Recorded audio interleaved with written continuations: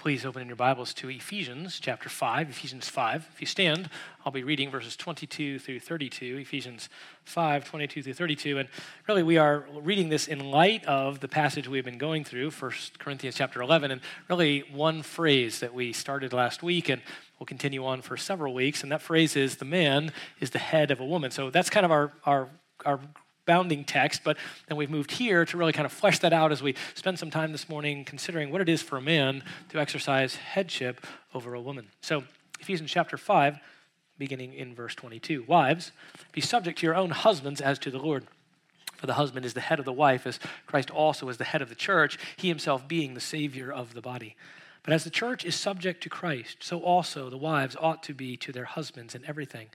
Husbands, love your wives, just as Christ also loved the church and gave himself up for her, so that he might sanctify her, having cleansed her by the washing of water with the word, that he might present to himself the church in all her glory, having no spot or wrinkle or any such thing, but that she would be holy and blameless. So husbands ought to love their own wives as their own bodies. He who loves his own wife loves himself. For no one ever hated his own flesh, but nourishes it and cherishes it, just as Christ also does the church, because we are members of his body. For this reason, a man shall leave his father and mother and be joined to his wife, and the two shall become one flesh. This mystery is great, but I'm speaking with reference to Christ and the church. Please be seated. Now, how does the world define what it means to be a man? Well, there are lots of stereotypes. Maybe the typical stereotype, good-looking, big muscles, good at sports, big truck, packs a gun, maybe a flamethrower. Maybe kind of the countercultural, anti-establishment man, well-tattooed, cynical and sarcastic, smart and witty, creative. In terms of pop culture, maybe it's a bit like Dwayne "The Rock" Johnson versus Jack Black, Tom Cruise versus Tom Hanks, Stoic versus Hiccup. If you have no idea who any of those people are, that's fine. Now, what biblical masculinity is not is any of those stereotypes, right? There's plenty of ways manhood can flesh itself out in any particular culture, but it is not those, and it's not these others. Say a physical stereotype, right? It's not that a man is defined by big muscles, deep voice, tall and gruff. Kind of the emotional stereotype. He doesn't cry, doesn't show emotion, he doesn't have genuine compassion. Maybe the conservative stereotype, he's gun-toting, sports-loving, libertarian, likes to hunt and fish and kill things.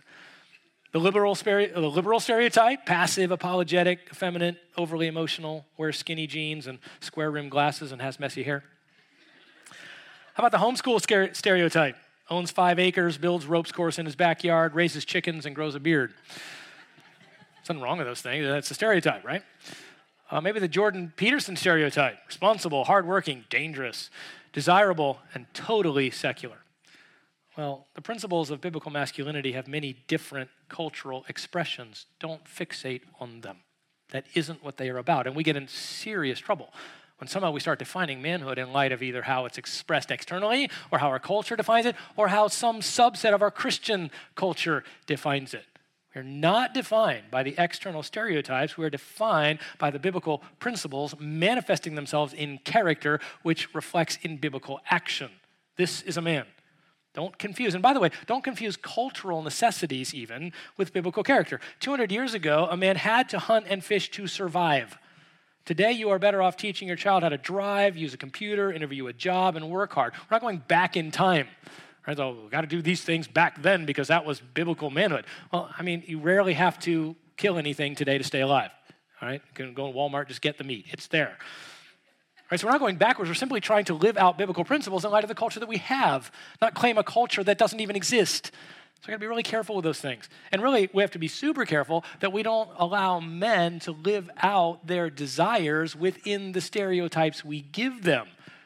Richard Phillips says pretty much what modern and postmodern masculinity has been all about is this: men behaving like little boys forever, serving themselves in the name of self-discovery. It's just little boys. I mean, it's just teenagers that can't ever grow up.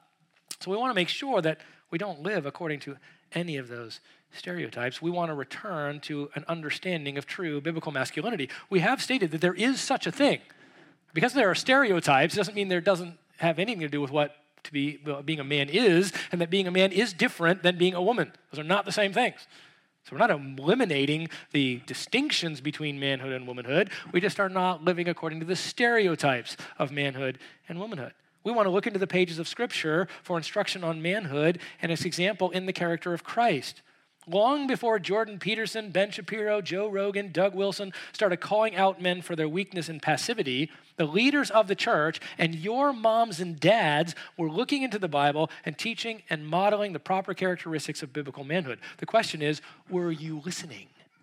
Have you been listening to what your parents, most of you, taught you? Have you been listening to what the church, most of the churches you were in, taught you? Or did you go astray because you bought your own selfish desires and those of the culture? The Bible is not silent on this topic. It has not been silent, and the church has not been silent on this topic. Men have ignored the church. They've pushed the church aside. I mean, you can pick up something like Augustine's Confessions, 397 AD, to see what a godly man looks like. How about the godly man's picture? Puritan Thomas Watson, 1663. Thoughts for Young Men, J.C. Ryle, 1886. The Masculine Mandate, Richard Phillips, 2009. The biblical principles laid out there are the same. Right? Those are the things that a man is to be, and it's not the time he lives in, it's the principles of Scripture that have been stated. The church has not lacked resources to promote and encourage proper manhood. Unfortunately, the church has capitulated in adopting its view of manhood, both in teaching and practice. So we don't want to promote cultural, conservative, or liberal stereotypes. We want to promote biblical commands and principles. At the end of the day, we want men who model Christ, who exalt Christ, and who submit to the authority of Christ. What we'll see this morning is that a man exercises proper headship over a woman only when he subjects himself to the authority of Christ, cultivates the character of Christ, and leads his wife and family to accomplish the work of Christ. A man exercises proper headship over a woman only when he subjects himself to the authority of Christ. He cultivates the character of Christ. He leads his wife and family to accomplish the work of Christ. A man's headship has its goal in the exaltation of Christ, not in the exaltation of himself. Now again, as I mentioned, we read Ephesians 5, but we are working our way through 1 Corinthians 11, and the one phrase, all right, we began, there's 3 phrases on headship in verse 3 of 1 Corinthians 11. Or Christ is the head of every man, and we talked about that. And we began last week talking about the fact that the man is the head of a woman. What does this mean? We gave a definition, right? The definition of headship, man, male, over a woman, female. Right? Definition of headship is in the partnership of 2 spiritually equal human beings, man and woman. The man bears the primary responsibility to lovingly lead the partnership with the help and counsel of the woman in a God-glorifying direction. The man will answer to Christ for his role of authority in leading the partnership of a man with a woman. He will answer. It is the man who will answer to God for this. So that's headship. And then we talked about the origin of headship. Men didn't invent this. White men didn't invent this. White, male, Protestant, Western European men did not invent this. God invented this. And he built this idea of headship into the very creative act. Remember, men were created first. That wasn't an accident. Right? The woman was created for the man. The man needed a helper. Now, she's equal with him in every way, but the way the creation was accomplished by God gives us an understanding of the roles that men and women live. Woman was created in that sense, right, for man, and woman was created from man. She was not created in the same way that he was. She was created as a rib was taken from him. So she was flesh of his flesh and bone of his bones. So all of that is before the fall. These roles, proper headship, proper leadership, proper submission, proper helping, all were built into the created order before the fall. But when the fall came, when men fell into sin, then that order was reversed, or that order was harmed, where the woman now tries to usurp the man's headship. Says, we read the verse, her desire is for her husband. That isn't to love him and care for him, that's to overtake him. Right? That's to step into his role. And then the man tries, in response to that, he tries to dominate the woman in whatever way that he can. Physically, manipulation, control, whatever it might be. This is the fall, not proper headship and submission, not proper biblical, what we call complementarianism, where there are roles within marriage on the basis of the fact that men were made male and female. So, let's this morning talk about the responsibilities of a man in headship. And first, the responsibilities of oversight. There are really 2 responsibilities in headship. The man is to lead, to oversee, and the man is to love. Those are not separate things. They're simply two parts of one task. But we're going to look at them in two separate ways. This morning we'll only cover oversight. Next week we'll talk about what it is for the man to express that in love. But it is important to understand that there is a real authority that goes along with this. Just because it's not a Doug Wilson-style authority or a harsh, patriarchal kind of authority, there's real male authority in headship. And he is to oversee his home as well as to oversee the church. And this is vital that we understand this. We're not undoing this. But I want to remind you that although we'll be talking much about the nature of a man in relationship to his wife, that headship relationship, we've talked about this, and it is true that man and a woman are related in this headship relationship in unique ways in the church and even in society. So in essence, what we're saying is the real man is a lover of womankind. All right? That is not just the physical characteristics that appeal to his sex drive. There's only one woman who is to relate to him in that way. A man is to love women because of their created characteristics, which reflect their unique values as women created in the image of God. A man is to recognize the value of, to protect, guard, and encourage the value of a woman in society. This includes their ability to bear and nurture children, creativity, sensitivity, diligence, unique perspectives. That as a man recognizes, he promotes and protects the value of the unique characteristics of women in every sphere of life: home, church, workplace, culture. He pursues sexuality with only one woman. That's a unique one-flesh relationship, but a man is to pay attention to and be responsible for the way that women are protected, guarded, and treated in culture. And that's not patronizing. A man is to use his strength to accomplish those things at every time in culture. And so it's not only that a man relates to a woman in marriage, men are relating to women everywhere. And they are to do so properly and biblically in every sphere in which a man is given by God. Now, first and foremost, the responsibility of a man in oversight, right? That is, he is to guide and direct what happens in the home and in the church in a way that pleases God. So there's an authority there that says we're going this way, not this way. There's a leadership of this. There's a direction that's involved. The first thing a man must be, if he is going to accomplish his responsibility of oversight in this headship, is that he must be a man of character. He must be a man of character. You cannot exercise authority apart from character, or at least you cannot exercise it well. You will be a poor leader, a poor overseer, if you don't have character. And these are not personality traits. A man does not have to have any certain personality to be a proper leader in the home or in the church. Every personality type lends itself to proper biblical leadership, every one, because the characteristics I'm going to mention are spiritual characteristics. That is, they are built by God into the inner man of an individual. And his mind, his will, his affections, his conscience. So every man has different personality with which they will flesh out these characteristics, but these are necessary characteristics of biblical leadership, and every man, without exception, is called to lead. Every man. This is what is given men to do. So how do they do this? They have to first be spiritual. This is a characteristic. That is, it is a character quality where their entire life is built around spiritual things. And most specifically, that the entire orientation of their life is to please and honor God. That's what it means to be spiritual. This is reflected in verses like Philippians 1:21.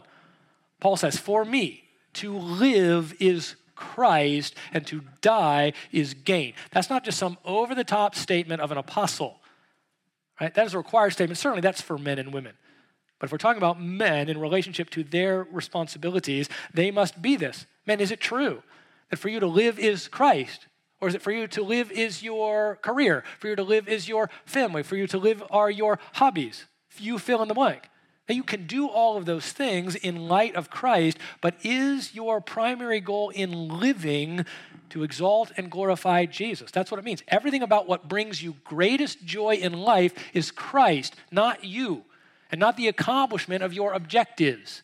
It is the pleasing and exalting of Jesus. Men, we take stock this morning on this.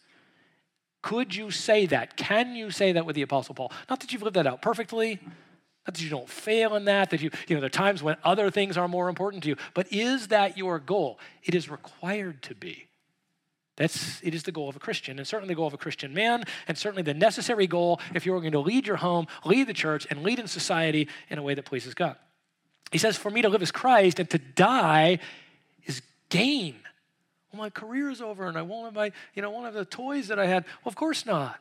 Sin will be burned away from you, and you will now have the opportunity to reach the culmination of everything that you lived for, which was Christ. And now when you die, you receive all of that in fullest measure with a relationship with Christ, with sin burned away. Men, is that why you look forward to heaven? I get to ski vacations. I don't have to work hard anymore. No, you will see, know, love, pursue Jesus to the fullest extent. You live for that reason and you die for that reason. So death for you is gain. Because all the things that kept you from fully serving Christ will be gone. Presence, he now will be there. You'll be in his presence. Sin, gone. Wrong desires, gone. And that's fundamental. A spiritual quality about every man will enable them to properly lead. And to the extent that you are that, is the extent that you will be a good leader. Philippians 3, go ahead and turn there. Paul just lays this out in such clear terms. Philippians 3, as he speaks of what it means, really this idea of for me to live as Christ and to die as gain. Why? Well, this is what he says in Philippians 3:7. But whatever things were gained to me, those things I have counted as loss for the sake of Christ. What is more, I count all things to be lost in view of the surpassing value of knowing Christ Jesus my Lord, for whom I have suffered the loss of all things and count them but rubbish, dung, that I may gain Christ. You see, a man sets aside his other desires, not just because he's told to, not just because, some Bible-thumping preacher yelled at him that he should do that. He puts aside everything for the purpose of loving Christ because Christ is greater than all those other things.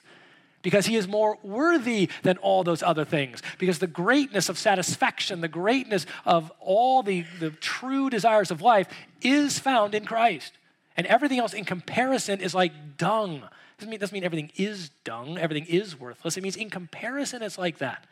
The greatest of things on earth that we could experience and enjoy, the satisfaction we would have in those is infinitely less than the satisfaction we are to find in Christ. Men, how are you doing this morning? This will reflect in your marriage. It will reflect in your church. It will reflect in your pursuit of marriage if you are in that state. It will reflect in your being a child in your home. Are you spiritual? Do you count all things as lost for the sake of Christ? Next, a man needs to be courageous. I've only picked a couple of characteristics. I mean, every characteristic of Christ is what a man should be, but some of the ones that relate directly to leadership and oversight, a man's going to have to be courageous. We need men who are willing to stand up in this world, but not in the harsh, hard, maybe toxic view of that is even being taken now sometimes in Christianity.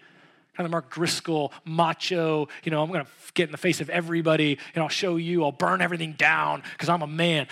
That's not courage.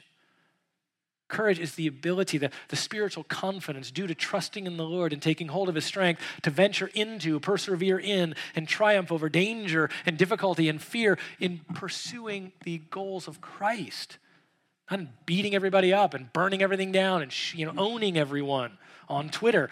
It is a true courage which overcomes sin, which pursues Christ. Joshua 1:8. It's all built around, fascinating, as Joshua is encouraging, or God is encouraging Joshua as he's about to enter into the most difficult of tasks. He has to conquer an entire country, right? Thousands upon thousands of hateful people in those nations that wanted to see him dead and destroy him.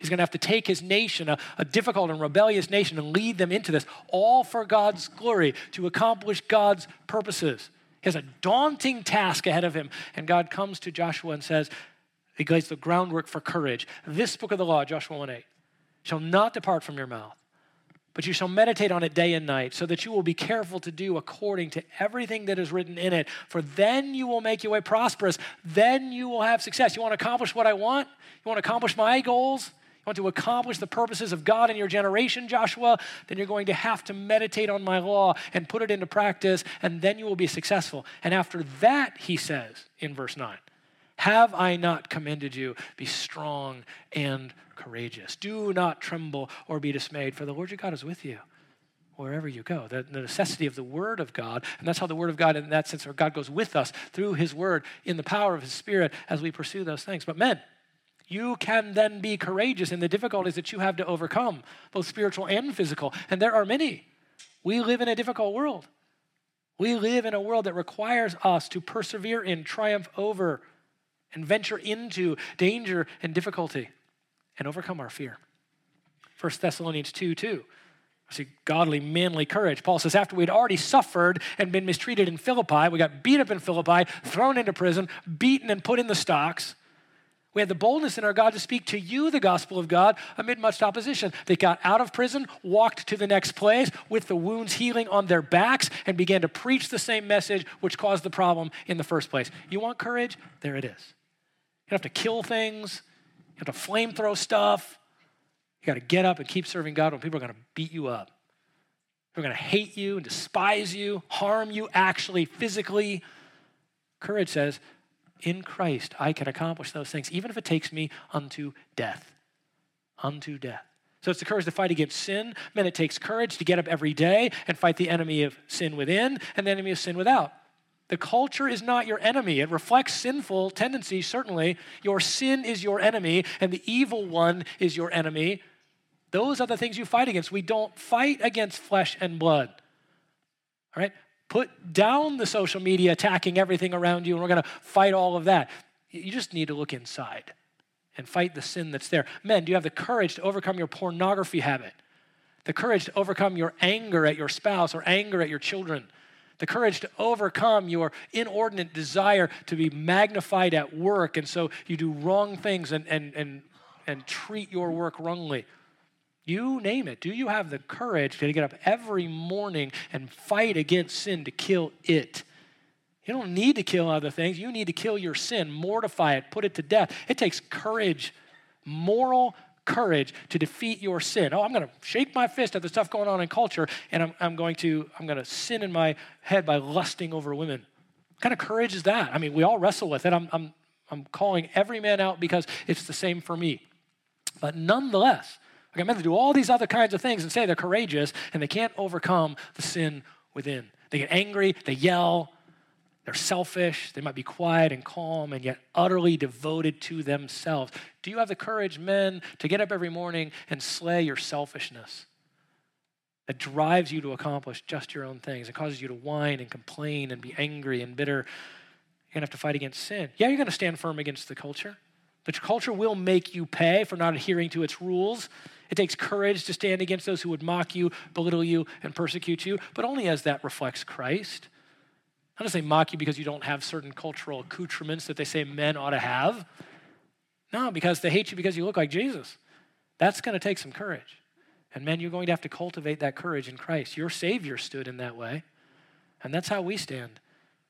You're going to protect those around you. You're going to protect women, physically and spiritually.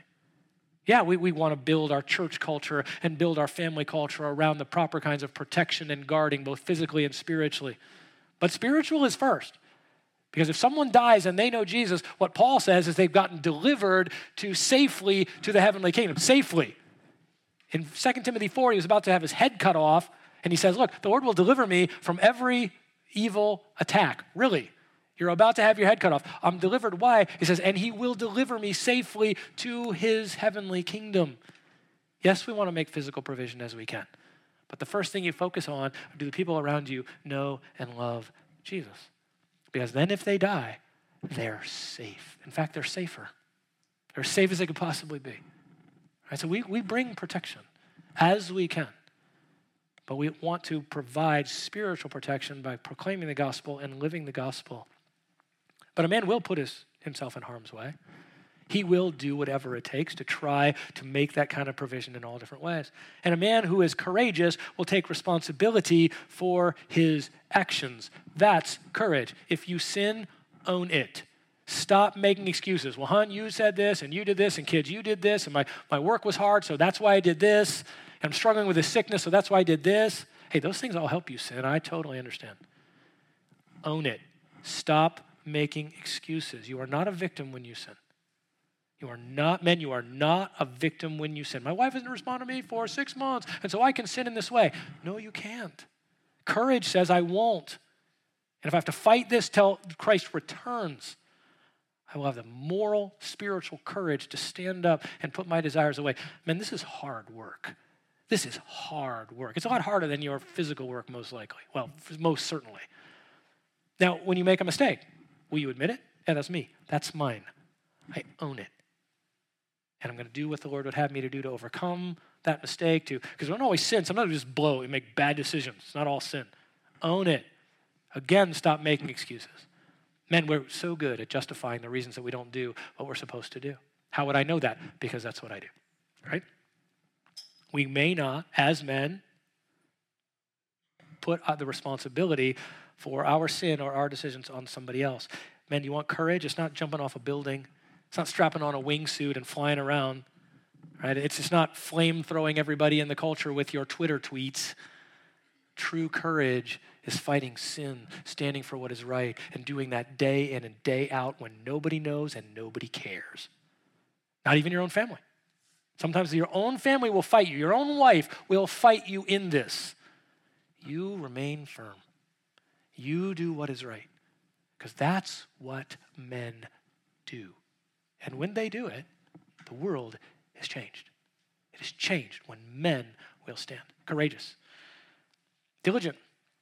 You can't have courage without diligence. Courage is not a 5-minute-a-day practice. Courage is an all-day practice, and so it takes diligence. What's diligence? Exercising maximum effort and skill in the accomplishment of every task while seeing it through to the most satisfactory conclusion possible. Diligence, exercising maximum effort and skill in the accomplishment of every task while seeing it through to the most satisfactory conclusion possible. Men, you're trying to do everything with excellence and everything with full effort until it's done, or it just can't be done. Right? That does happen. You aren't able to finish everything. Colossians 3:23. Whatever you do, do your work heartily with full effort as to the Lord rather than for men, knowing that from the Lord you will receive the reward of the inheritance. It is the Lord Christ whom you serve. Every effort given at every task the Lord has given fullness. Now you have to divide your effort, right? The fullness of effort. You can't just do one thing and pour all of your life into it because you got those other things. It is full effort as it is managed over an entire life of caring for your family, going to work, going to the church, doing these things. But I would ask you, do your wives wish that they could be released from the exhausting duties of the home because your laziness in your work makes it look appealing? Men, think about that. The way you pursue your work, your wives go, whoa, man, it'd be great if I could get rid of these 3 kids and I could go do your work because you're lazy. Now, they might not understand your work, but is you live a life that would make your wife love to do that because it's a lot easier than what she does. Now, again, what your wife does is always going to be harder than what you do. But you ought to give maximum effort at every place. Maybe your work's not all that hard, but you should give full effort to it, and then you're building your life around your life, all the other work that you're supposed to do. There's just more work to be done. And you don't walk in the door and go, I did my work, I provided. And they got spiritual work to do and physical work as well. You walk in the door ready to work. Men work. They work diligently all the time. You can play, that's fine. I mean, enjoy the good things that you do. But even that's work because you're being spiritual in that. You're pleasing God in your play. You're not saying, well, I'm going to kick back and just do stuff that doesn't honor God. Men, you are always working. And God gives you the strength to do this. His infinite, limitless power to be diligent. In this diligence, a man plans. He doesn't simply respond to situations. He plans ahead to reach the best possible outcome. This is not a personality type. There are men that plan better than others. You are called to count the cost. Jesus said this. What man, when he's going to build a tower, doesn't count the cost? What man? Well, I didn't think about that. I didn't plan. I'm not a planner. Type A personalities, they plan. I just kick back. No, you plan. You make a plan for the things that God has for you in your family, in your workplace. Diligence initiates. You don't wait to be asked or told what to do. Where appropriate, you take the lead in accomplishing what is needed, but you're always thinking about initiating. Men initiate. It's not a personality type. I'm just a passive man. I don't initiate. You're not living out biblical principles. You're to guide and direct. Your home is to look certain ways because you are initiating that. Doesn't mean you do it all. It doesn't mean that your wife isn't also a good initiator and she initiates something and go, no, I initiate, so elbow you out of the way. No, you're great. Now I'm going to respond to that by pressing forward. A man initiates. He actively involves others. Men don't just do this all on their own. I'm not calling men, pull yourself up by your bootstraps, be a little bit more independent man. He involves his wife if he's married. He involves others so that he can have the proper kinds of success that he needs. You're not called to do this on your own. And particularly if you're married, you're never called to do it by yourself. You always should have involved your wife, always should have talked with her, always should have drawn out her skills and gifts. And then he proactively gathers resources. This is what men do. They gather resources. They understand, okay, we'll need this and we'll need this, and we're going to have to go get this, and we're going to have to provide this. You bring the necessary resources to accomplish the work that God has given you to do. This is being diligent. Men, you're going to have to be spiritual, courageous, diligent, and humble. Humble. Humility maintains a proper perspective of who you are in light of God's greatness and the importance of others. That's humility. Oh, I'm poor me, I'm nothing, I'm nobody. That's arrogance. Look at me because I'm nobody. No, stop looking at you. Nobody should look at you in that way. They need to see Christ in you. And so it's not poor me, I can't do anything. You're saying Christ can't do anything? You're saying Christ is worthless, look at me, nobody appreciates me. You're saying nobody appreciates Christ? Of course they do. It's not about you. It's not about what you didn't do. It's about reflecting the Lord Jesus. So this humility maintains a proper perspective of who you are in light of God's greatness and the importance of others. Philippians 2:3. Do nothing from selfishness or empty conceit, but with humility of mind, regard one another as more important than yourselves. Do not merely look out for your own personal interests, but also for the interests of others. A man is humble. He maintains proper perspective. He doesn't shake his fist at other men. Wow, see how great I am. There's humility that's involved there. That's not an effeminate characteristic. This next one isn't either. He's kind and compassionate. Always, you can be strong. Jesus was strong.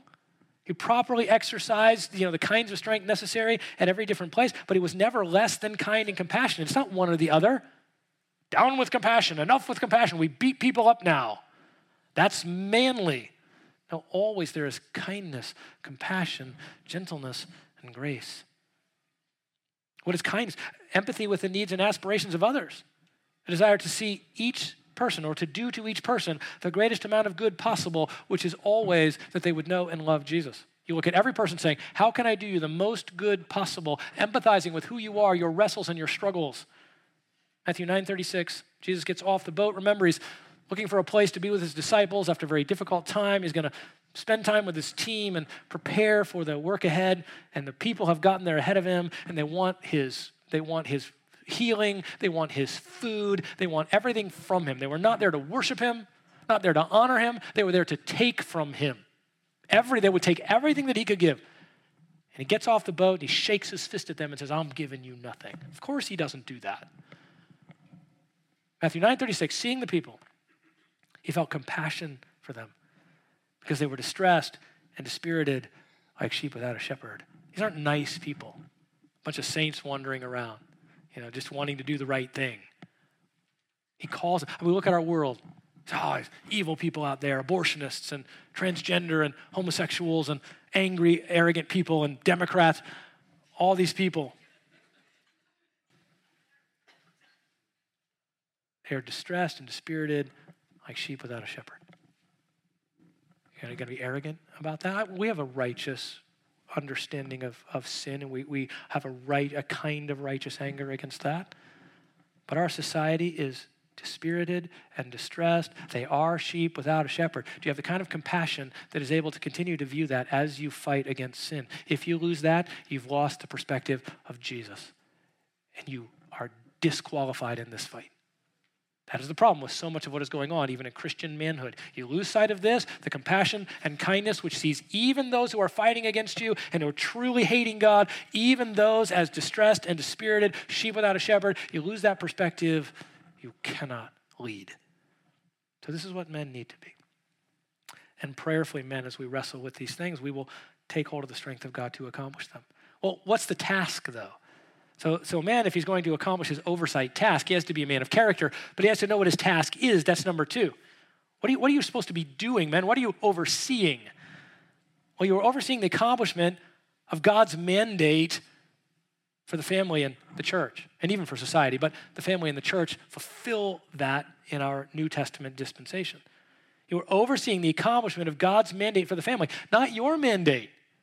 Well, I want to do this, and I want my family to do this. And so, you have your wife, she marries you, we're going to accomplish this. I'm going to be, financially independent by such and such a time. We're going to go and live here and retire over here, and we're going to have some land. And it's not about your mandate. What has God called every family, every individual, every church to do? And there is one thing. There's lots of things we do within that, but God has given a mandate for the family, and you are responsible to God for doing everything that you can to direct the relationship of the family and the church to the task of a God-glorifying conclusion. Man, you cannot make everything happen. You can't make your wife respond to you. She's going to hate God and walk away from him. But you in your family can do all that is possible for you to do to direct that family and direct that church towards the things of God. Churches blow up, they split. You can't determine the outcome. You can determine your behavior of directing every outcome towards the God-glorifying conclusion as God brings the results. And you are responsible to do this. Eve sinned first. Who got the blame? Adam. They both suffered the results of the curse. It wasn't like, well, the woman gets off scot-free when she sins. No, you will suffer, ladies, the results of your sin, the discipline of God, the consequences that happen. But men, you are responsible for the tone of, the direction of, and the things that go on in your family and in the church to please the Lord. And God will hold you accountable. Many years ago, I taught on this. I was getting all excited about a man's responsibility. And I'm like, man, the first thing God will ask you when you step into heaven is, how did you treat your wife? And one of my elders said, really? It's the first thing he's going to ask? How do you know that? I don't. Whether he's even going to ask that kind of question, I don't know. Is he going to hold you accountable for what you did? Yes. Yes, you men. And that's the unique relationship you have with God, with Christ. He holds you accountable. I say, well, my wife didn't do it, and she didn't want to do it. In the church, they just didn't want to do that. No, this is what you fought for. To oversee the accomplishment of God's mandate for the family. What is that? There's the question, right? Well, it's different for every family, right? We all have different. No, it isn't. There's one mandate for every Christian family. Every one, and one mandate alone. What is it? To participate in the equipping of the body of Christ, for the making of disciples, in preparation for the return of Christ. That's it. You can do lots of other stuff in that. You can enjoy your hobbies within that. You've got different careers within that. You've got different numbers of family members within that. But there's only one mandate. And men, that's what you are required to accomplish. Do you know that? When I do my premarital counseling, this is like the first thing I do. Men, do you understand that you are calling your wife to accomplish the purposes of God? Not your purposes, not her purposes, God's purposes. And he has one purpose. He's making disciples in anticipation of his return and building the body of Christ. That's certainly universal, right? The church, universal, all believers, but it has its reflection in a local congregation to which you connect. We've talked much about that.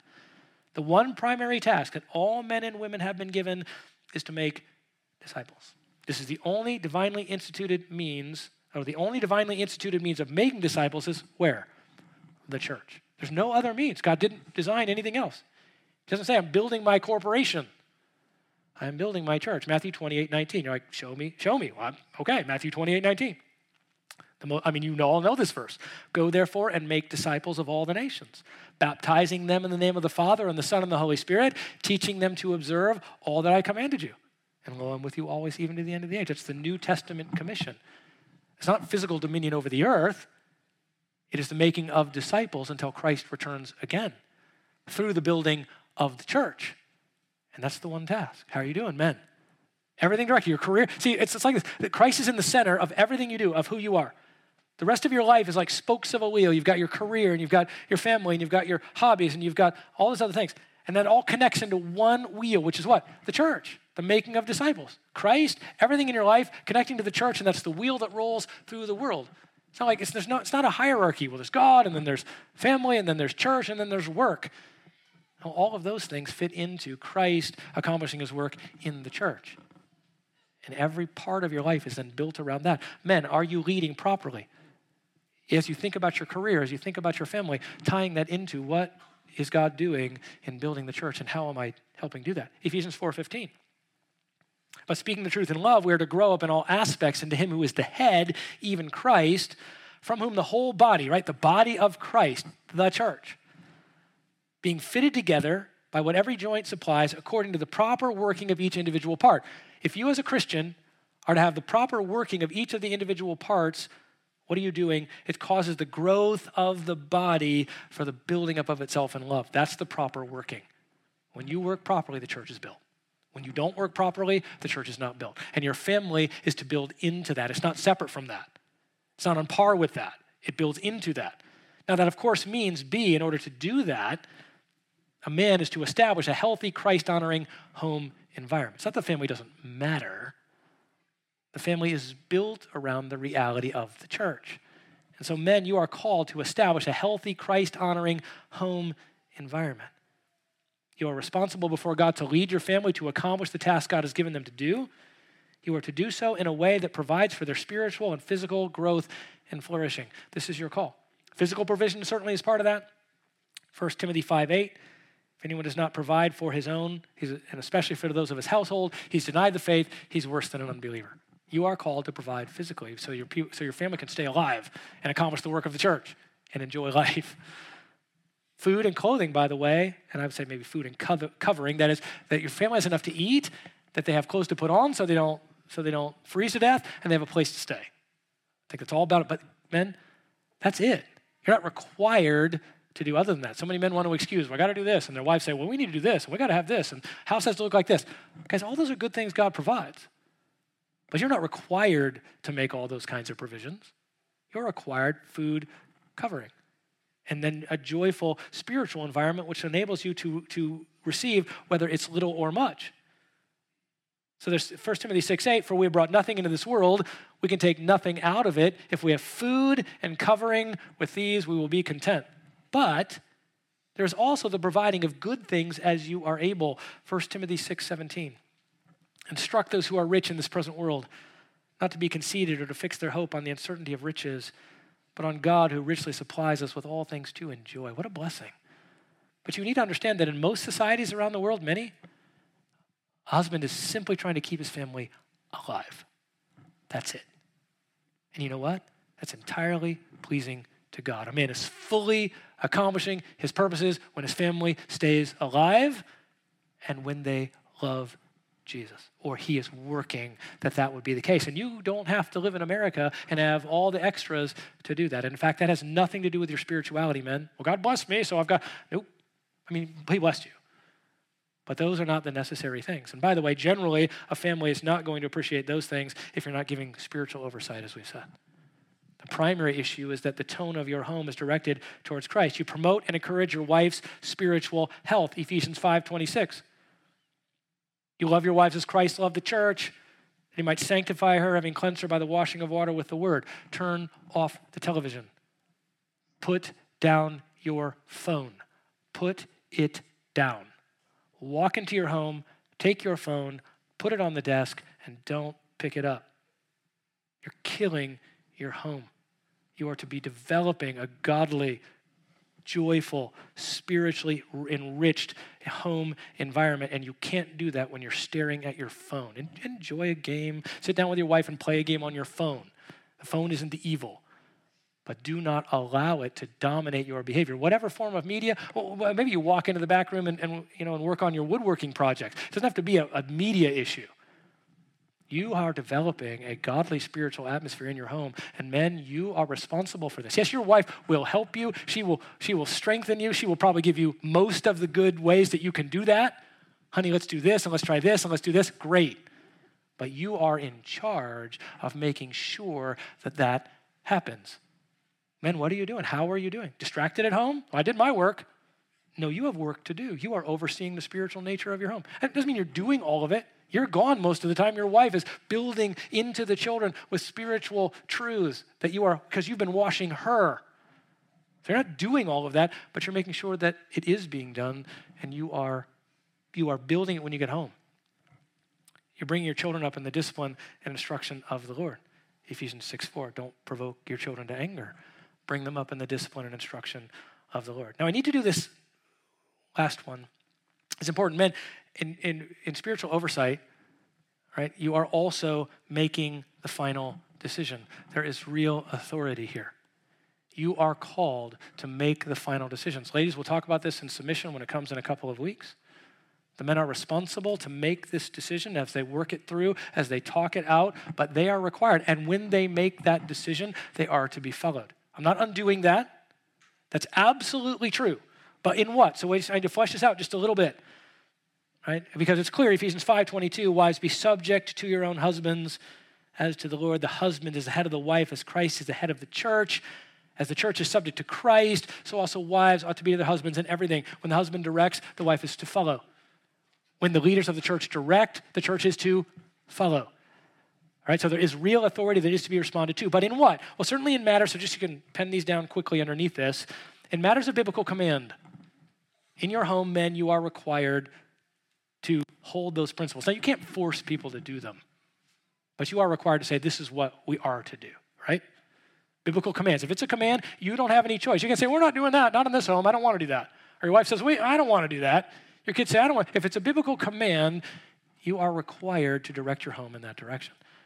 If it's a biblical principle, you are required. This is a little harder because you're going to have to talk with your wife and work out, okay, what does this principle look like?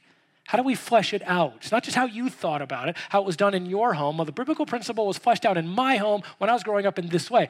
Now, the principle can be fleshed out in a variety of ways, but you have no choice. You have to live men according to biblical principles, and you have to direct your home in that way. No choice. You can't say, well, my kids can do stuff that's not biblical. No, they can't, right? So again, you are called to direct in that way, and your home is called to respond to you, your wife and your children in that way. Not that your wife and your children respond in the same way.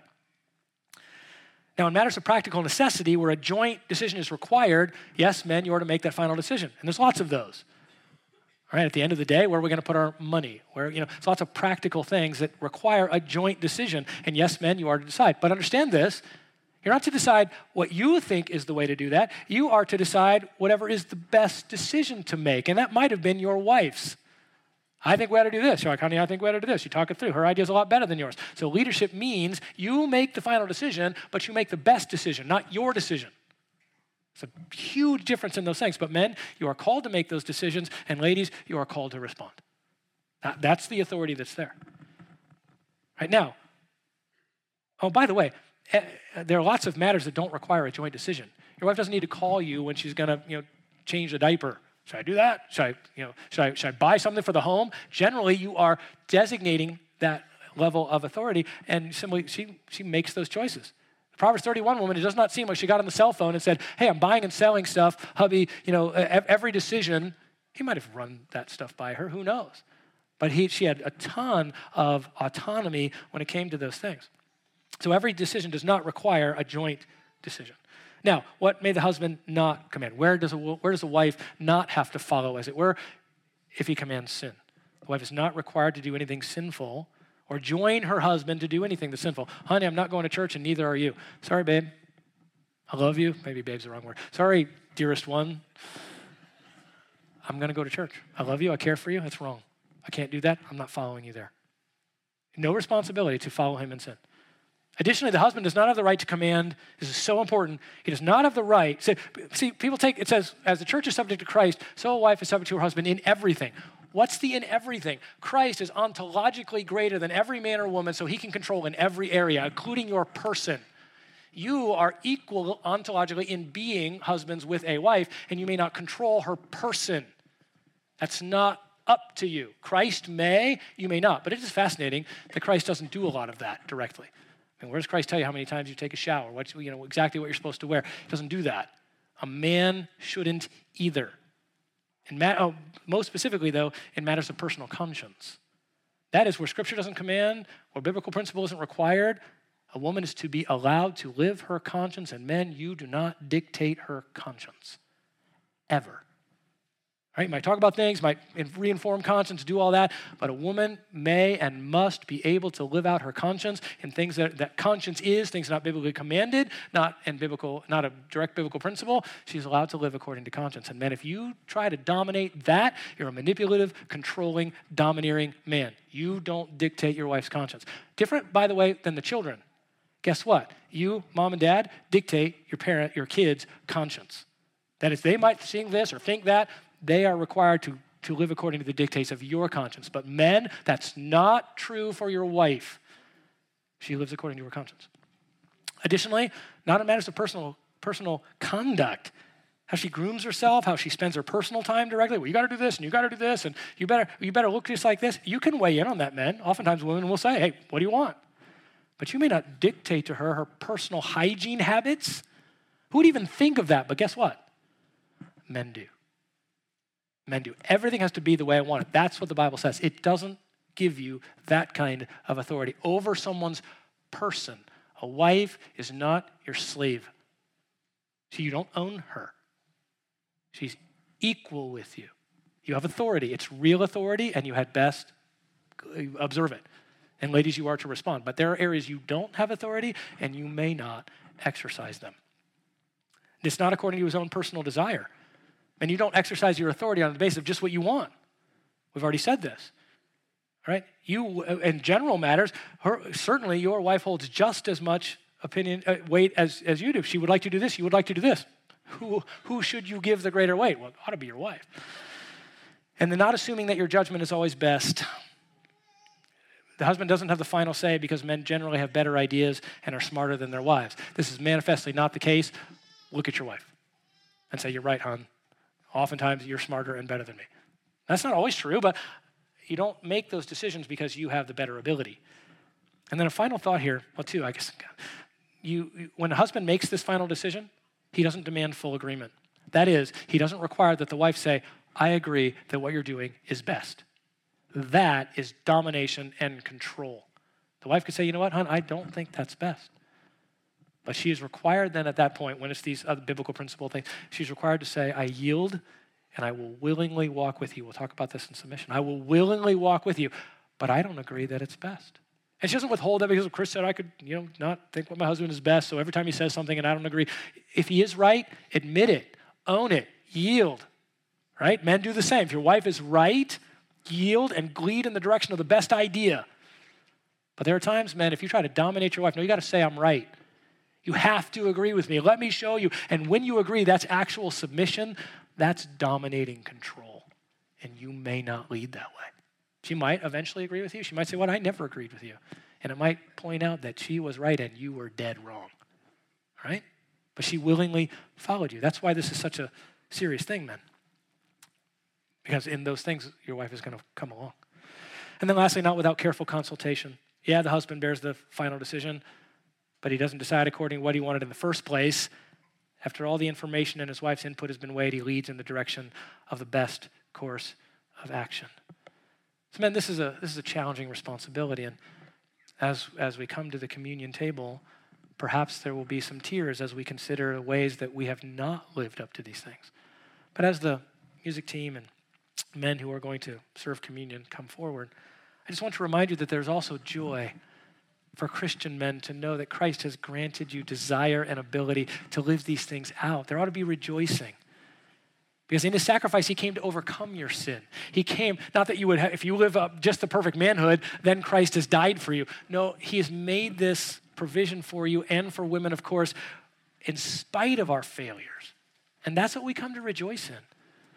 So both men and women this morning, as we consider what Jesus has done to die, to take our penalty, to enable us to enter into a right relationship with him, might there be the proper examination? Am I living in light of this sacrifice in ways that are pleasing? But might there be an understanding that it wasn't your pleasingness that brought this?